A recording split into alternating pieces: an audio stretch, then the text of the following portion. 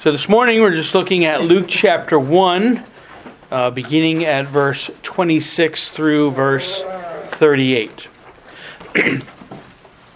Listen now to the reading of God's holy word.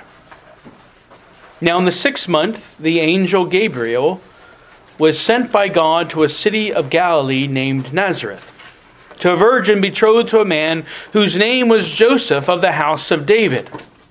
The virgin's name was Mary, and having come in, the angel said to her, "Rejoice, highly favored one, the Lord is with you.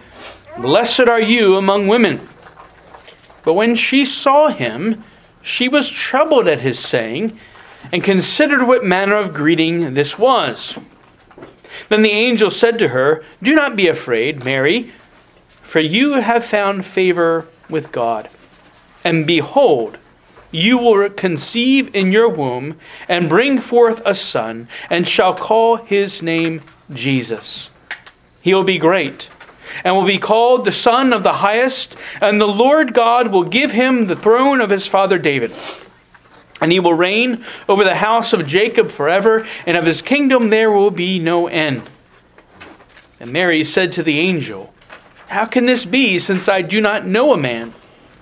And the angel answered and said to her, "The Holy Spirit will come upon you, and the power of the Highest will overshadow you. Therefore also that Holy One who is to be born will be called the Son of God. Now indeed, Elizabeth, your relative, has also conceived a son in her old age. And this is now the 6th month for her who is called barren. For with God nothing will be impossible." And then Mary said, "Behold, the maidservant of the Lord. Let it be to me according to your word." And the angel departed from her. Let's seek the Lord's blessing on this, his holy word. O gracious God in heaven, we rejoice and give thanks to you for your word. We thank you for the truth that it contains. And even as we come to this passage this morning, some challenging things here. And yet we pray that as your word goes forth in the power of the Holy Spirit, that your word would find in each of our hearts that rich, fertile soil that will challenge our faith and that will bring about great and glorious fruit for your glory. We pray, Lord, for your blessing upon your word. In the name of the Lord Jesus Christ we pray. Amen.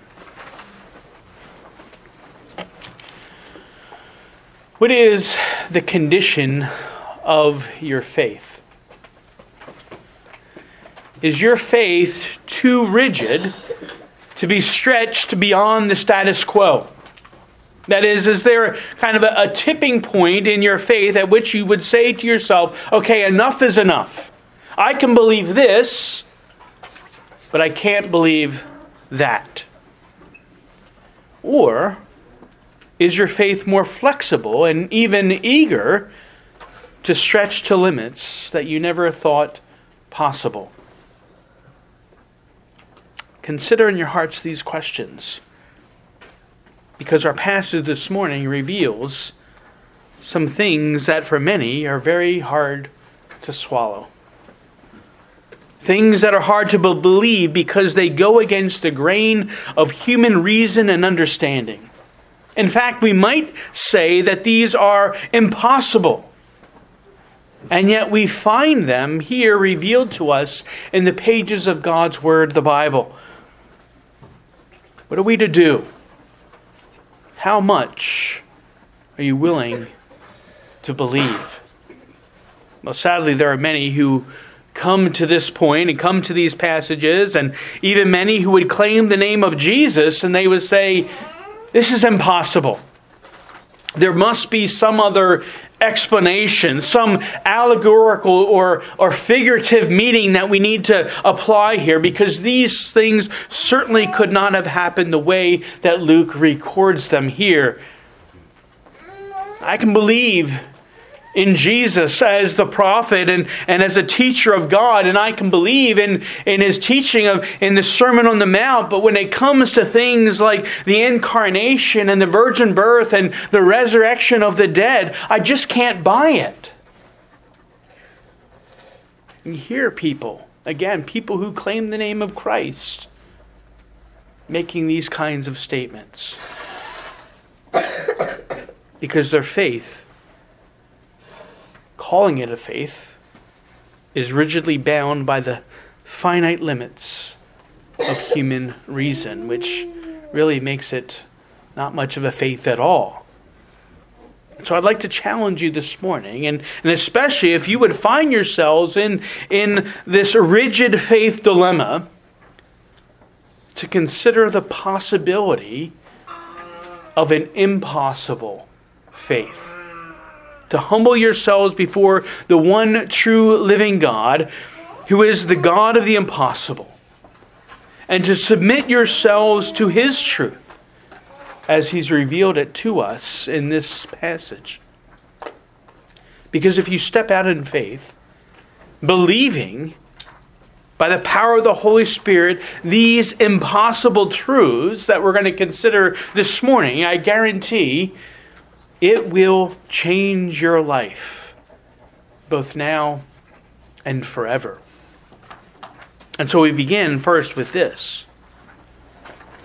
It's hard to believe that the great God of the universe, the one who created all things out of nothing, would so consider the lowly and undeserving. And we see the impossibility of this truth expressed in a few different ways here. First, in the lowly place that God chooses to bring news of this great coming event. In a small, out-of-the-way town, in a region of Galilee, some 91 miles north of Jerusalem. And you'd think that if God was going to announce the coming of the long-awaited Messiah, right, the anointed king who would come to sit upon the throne of his father David, that certainly God would make this announcement in the holy city of Jerusalem. After all, the birth of John the Baptist, which is foretold before this, was announced to his father Zacharias. Not only was Zacharias in Jerusalem, the holy city, but he was actually there in the very temple itself, the very place where God chose to set His name and to be His presence in the midst of His people. Certainly, if the birth of the forerunner was announced in such a prominent place, well, wouldn't we expect that the birth of the Messiah would also be announced in a prominent place? But no. Again, this certainly would have been most reasonable and most easy to believe. But no, we're quickly whisked away from the glory of the holy place in the temple in Jerusalem, and we're taken to a small city in Galilee, to a town called Nazareth, a place never mentioned in the Old Testament, an out-of-the-way no place, with no great reputation other than the common insult of the day, can anything good come out of Nazareth? But contrary to all reason and expectation, God considers the lowly. Do you believe it? Well, hang on, because it only gets more challenging from here. Because we might say, okay, so God wants to avoid all the glitz and the glamour of Jerusalem, and He decides to reveal this great event in some small town in the middle of nowhere. Right? That's not too much of a stretch. But to whom will God send His messenger to reveal this great message? Now again, the announcement of the forerunner, the birth of the forerunner, John the Baptist, was made to a priest. But here we have the announcement about the Messiah, right? The anointed king. It was promised long ago that there was great expectation among the people that this Messiah would come. Surely God would make this announcement to some noble prince or a governor, right? No. Again, the announcement is made to the unexpected, to a lowly young girl. Well, at least, okay, if she's going to be a young girl, at least she's going to be a princess, right? She's a princess who just happens to be passing through this little dinky town. No. This girl, Mary, appears to be a native of the town of Nazareth. And she's engaged to Joseph, who is the town carpenter. Now, it's true, as it's noted here in this passage, that Joseph was of the descendants of David. But of course, at this point, even as Mary was, also in the lineage of David, and then we have the genealogies of Matthew, which gives more Mary's line, and Luke gives Mary's line, Matthew gives the line of Joseph, the legal line. But of course, there are thousands of descendants of David at this time, right? There are a dime a dozen. And yet there hadn't been one of them to sit on the throne as king for almost 500 years now. But look how Gabriel addresses Mary. He says, "Rejoice, highly favored one, the Lord is with you. Blessed are you among women." Well, okay, she's just no ordinary girl then. Right? Certainly she was pure, not only sexually, but also spiritually. Perhaps she was even without sin. Certainly she was full of grace and goodness, even to such an extent that she would be able to freely bestow upon others. Certainly she had done something to gain God's attention and favor in order to receive such a wonderful blessing as this, right? No. Despite the false dogma of Roman Catholicism and a certain prayer that begins, "Hail Mary, full of grace, the Lord is with thee," the biblical truth, the truth that we find in the actual scriptures, is that Mary was just an ordinary girl. She was born under the curse of sin, even as we are. She wasn't a dispenser of grace.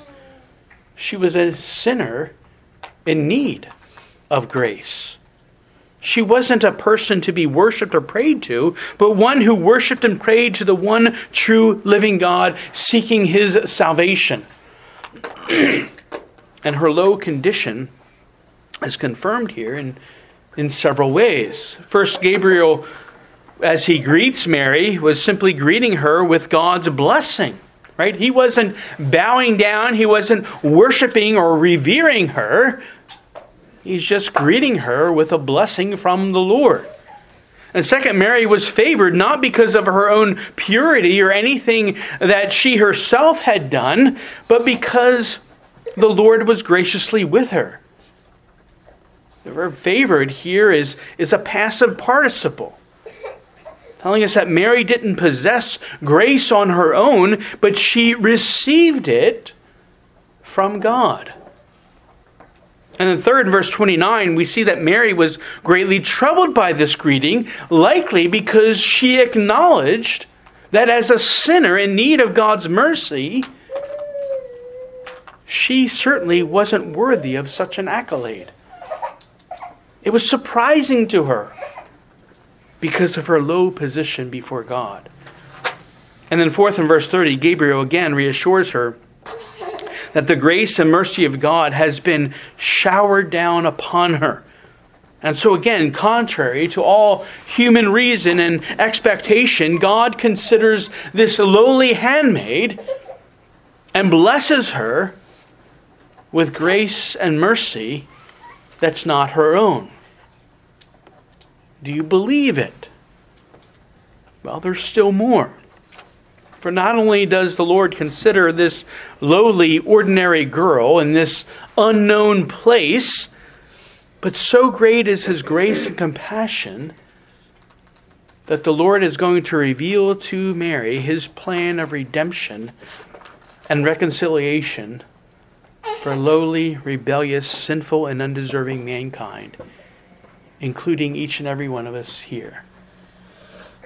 In verse 31, Gabriel informs Mary that she'll conceive and bear a son, and his name will be called Jesus. Now, in Matthew's Gospel, when the angel Gabriel appears to Joseph to inform him of these things, well, he then defines for Joseph what this name Jesus means. Matthew 1 verse 21, and she will bring forth a son, and you shall call his name Jesus, for he will save his people from their sins. Jesus is the Greek version of the Hebrew name Joshua. The Lord saves. Jesus means salvation. Well, how is He going to save His people from their sins? Now, I confess that this is really, in this whole passage, this is one of the hardest things to grab hold of and believe. This Jesus would save sinners by freely and willingly suffering for us. That He'd offer His life as the once-for-all perfect sacrifice for our sins. That He who knew no sin would become sin on our behalf, enduring even the wrath and curse of God for our sins. The very punishment that only we deserved, Jesus endured when He suffered and died on the cross. And He'd do this not for those who were good, not for those who were deserving, not for those who expressed love toward God. No, He did this for His enemies. He did this for those who hated Him and despised Him. This is what Paul tells us in Romans 5, verse 6. For when we were still without strength, in due time, Christ died for who? Not the godly, but the ungodly. For scarcely for a righteous man will one die, yet perhaps for a good man someone would even dare to die. But God demonstrates His own love toward us in that while we were still sinners, Christ died for us. Can you believe that? Can you believe that Jesus Christ actually died for your sins? That He alone paid the penalty that you and I both deserve. Can you believe it? I confess sometimes I struggle and I marvel at this. Especially when I consider my own sinfulness and unworthiness. And of course, this even after my conversion to Christ and as a minister of the gospel. Christ died for me. And though it seems impossible and beyond all human reason and understanding, by the grace and mercy of God, I cling to this great truth with every fiber of my being. How about you? Are you able to grab hold of this great truth in faith? I pray it so. I pray it so to the glory of God alone. But we aren't done yet. The impossibilities keep stacking up. Beginning with God's grace and mercy in considering the lowly, undeserving sinner, now to the great mystery of the Word of God that became flesh and dwelt among us. It's hard to believe that the God of all creation became a man to save us from our sins and eternal condemnation.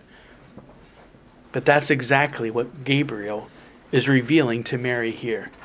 Verse 32, he will be great and will be called the Son of the Highest, and the Lord God will give him the throne of his father David, and he will reign over the house of Jacob forever, and of his kingdom there will be no end. And then in verse 35, that Holy One who is to be born will be called the Son of God. Well, here is set forth the great and mysterious truth of the incarnation.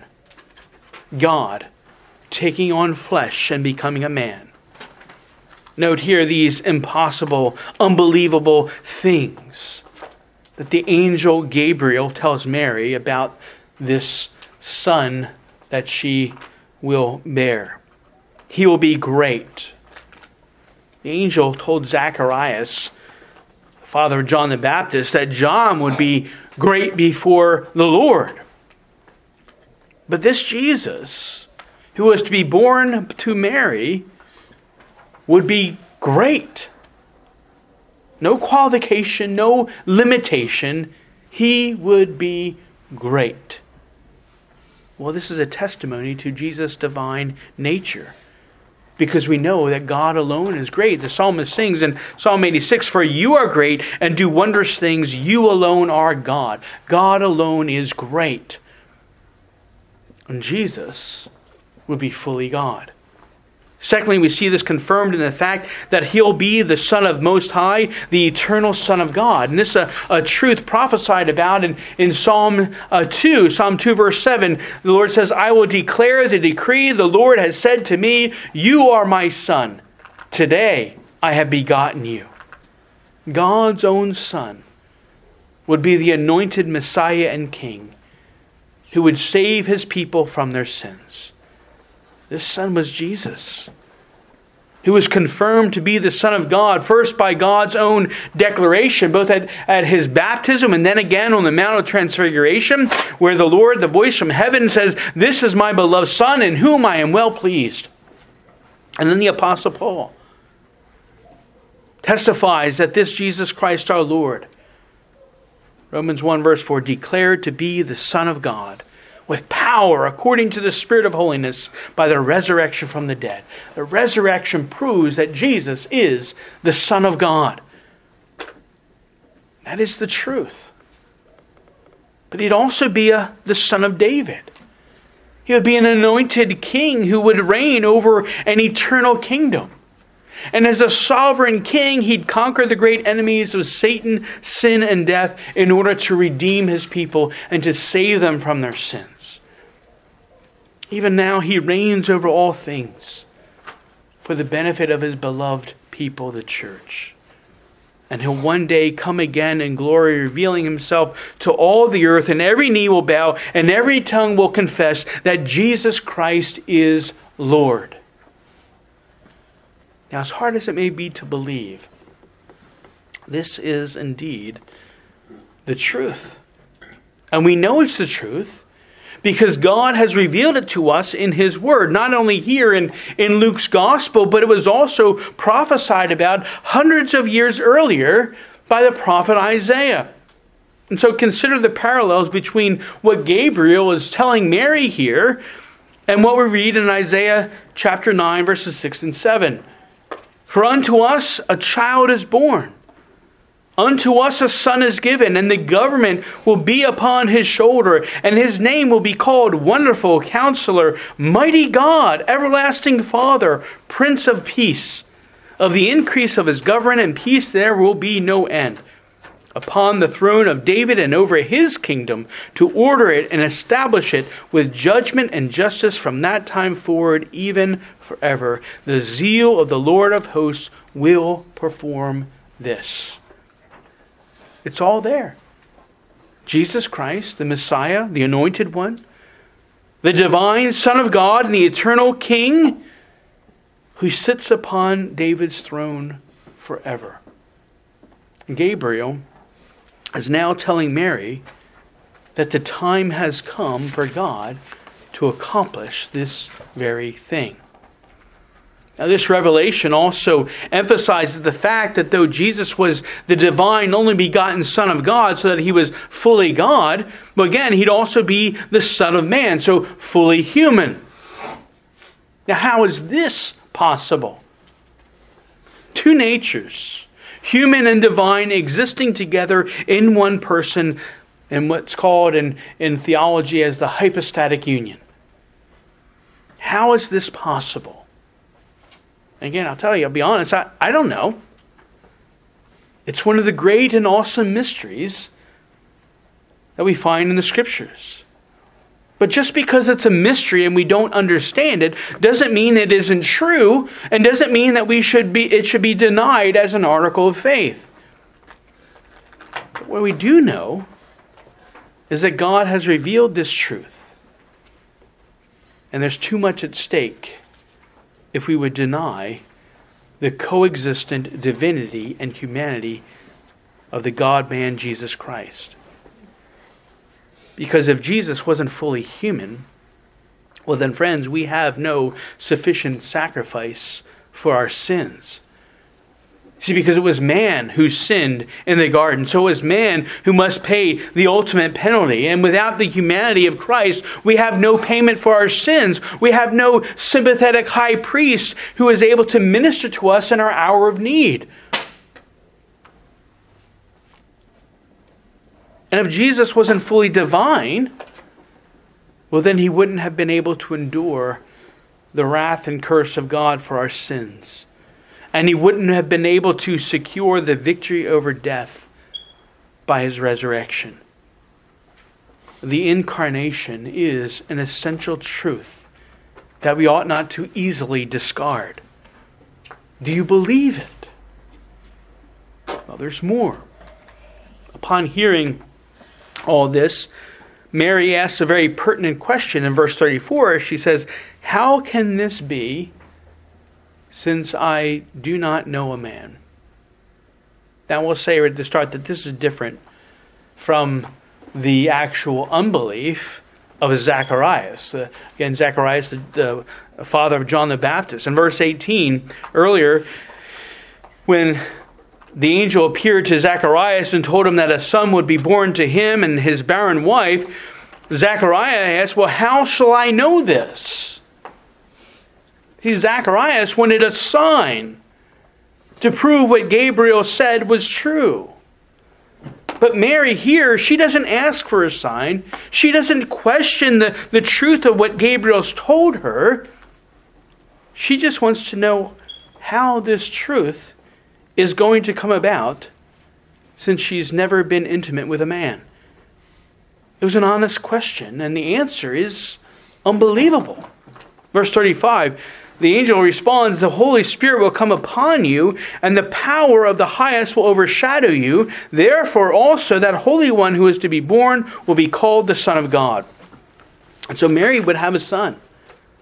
But this son wasn't going to be born through ordinary generation. That is, through the ordinary intimate relationship between a man and a woman, a husband and a wife, that he'd be conceived by the power of the Holy Spirit miraculously fertilizing the seed in her womb. Jesus would be the fruit of a virgin birth. Now, like the incarnation, the virgin birth is a great mystery, and we don't fully understand how it was even possible. But like the incarnation, the virgin birth is also an essential article of faith. Because if we deny the virgin birth, then we're faced with yet another dilemma. Either Mary is an immoral person and has conceived through an illicit relationship, or Luke is simply making this all up and he's lying. And the account is fake. Or maybe it's a combination of both. But friends, as difficult to grasp as it may be, the truth is none of the above. Mary was chaste. Though she was engaged to be married, she had no relations with her husband Joseph until after Jesus was born. And Matthew makes that clear in his gospel account. And we have Luke's earlier testimony that he had reported these events after investigating them carefully. And as a physician, we know Luke was a physician, and certainly this event in particular just sparked his keen interest. And so the truth and reliability of the Scriptures is at stake. if we were to disregard these impossibilities. If we deny the virgin birth, if we also then would deny the divinity of the Lord Jesus Christ, which we've already established is essential for our salvation and our hope. It would also deny his perfect holiness. Noting here especially that Gabriel says that it's because of the miraculous power of the Holy Spirit that Jesus would be the Holy One. Such holiness didn't come from a sinless mother, as some falsely believe. As we noted, Mary was born a sinner like the rest of us. But Jesus was spared this sin because the Most High God was his Father. But Jesus just couldn't come into the world as God, right? He had to become a man. And the seed in Mary's womb provided the flesh. And so to deny the virgin birth is also then a denial of the humanity of Jesus. See, there was no other way for it to happen. This is how God desired to accomplish it. And in fact, this too was prophesied about hundreds of years earlier by the prophet Isaiah. Isaiah 7 verse 14, "Therefore the Lord himself will give you a sign. Behold, the virgin shall conceive and bear a son, and shall call his name Emmanuel." Jesus is the Emmanuel. God with us. Not only among us as a spirit, but with us in the flesh. He shares our aches and our pains, our sufferings and afflictions, our temptations and struggles, yet without sin. Beloved of God, this is impossible. It's unheard of. It's again beyond the finite comprehension of our minds. Do you believe it? Do you believe in the virgin birth? Well, there's one final unbelievable point here. And really, it's the summary of everything that we've already considered. You see, though Mary didn't seek and didn't ask for a sign, Gabriel reveals a sign to her to confirm these things. And the sign itself is impossible. It says in verse 36, "Your relative Elizabeth has conceived in her old age. She who was barren is now 6 months pregnant." It's impossible. It's impossible not just because of her barrenness, the fact that she could never have children, it was physically impossible, but now because of her old age. She was well advanced in years, well beyond childbearing age. It would be physically impossible. And yet Gabriel tells Mary that Elizabeth was with child. How can this be? How can the impossible be possible? Well, Gabriel continues with the final impossible truth. In verse 37, "For with God, nothing will be impossible." Nothing. Nada, zilch, zero. Absolutely, positively nothing will be impossible with God. Can you believe that? No situation that we may find ourselves in is beyond God's control. Or is out of the reach of his grace, mercy, and compassion. There's no task so hard that God is unable to give the strength necessary to achieve it. There's no wound too deep that God cannot heal. There's no burden so great that he can't lift off your shoulders. There's no affliction so severe that he can't ease it with his all-sufficient grace. There's no grief so intense that he wouldn't comfort it.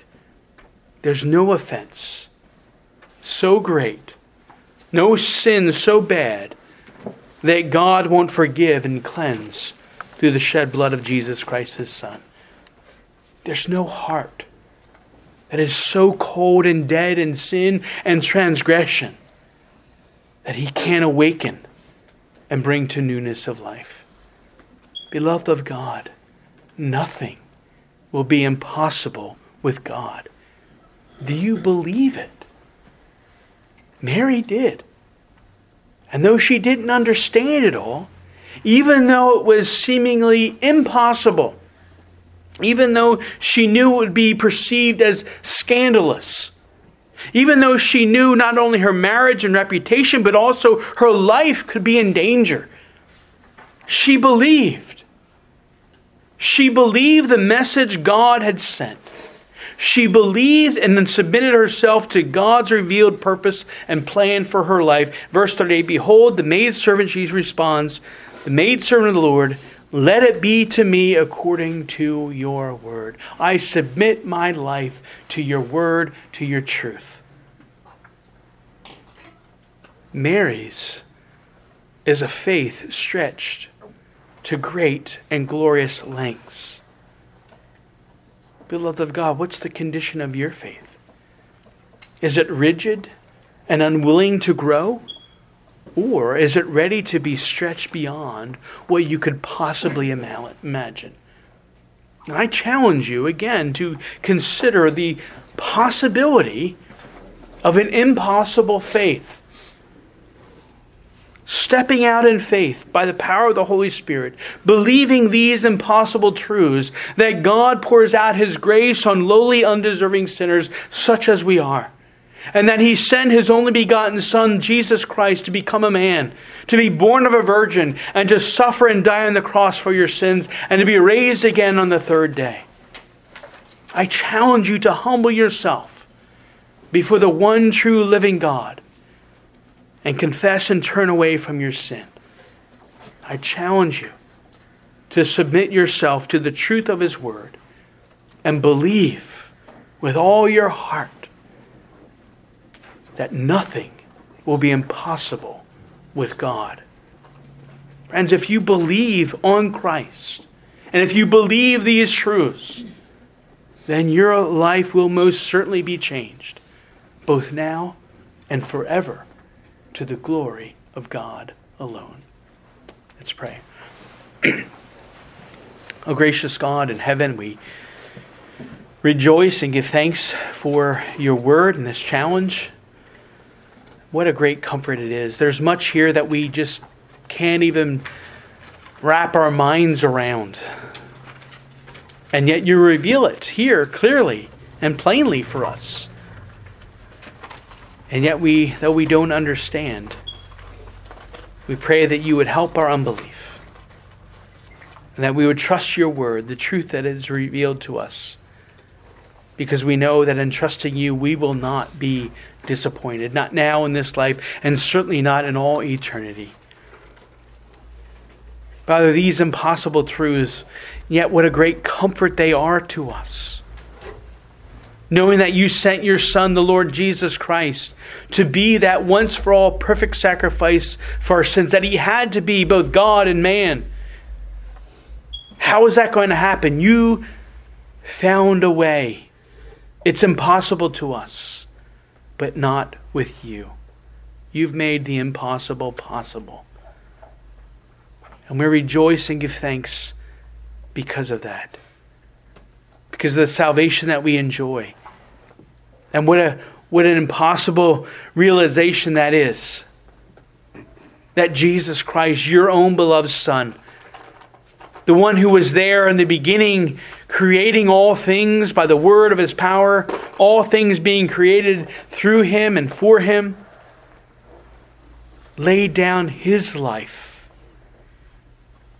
for the wretched sinners that we are. Undeserving, rebellious, wicked in unbelief.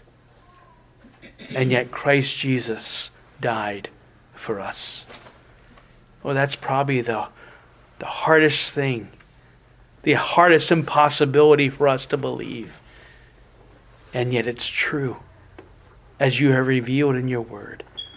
And we pray that your Spirit would impress that truth upon us, and that you would help to grow our faith, to stretch it beyond what we could ever possibly imagine, acknowledging that you are truly the God of the impossible. And so we rejoice and give thanks, and especially as our minds and hearts and many around the world are thinking about these things, or at least in a very superficial way, well, may we grab hold of them more deeply, and see the awesomeness of it all, and how it all ultimately brings glory to your holy name. And so we just praise you and thank you, Lord, for these things. We pray that your Spirit would truly impress these things upon our hearts, stretching and growing our faith, all for your glory, honor, and praise. In the name of the Lord Jesus Christ we pray. Amen.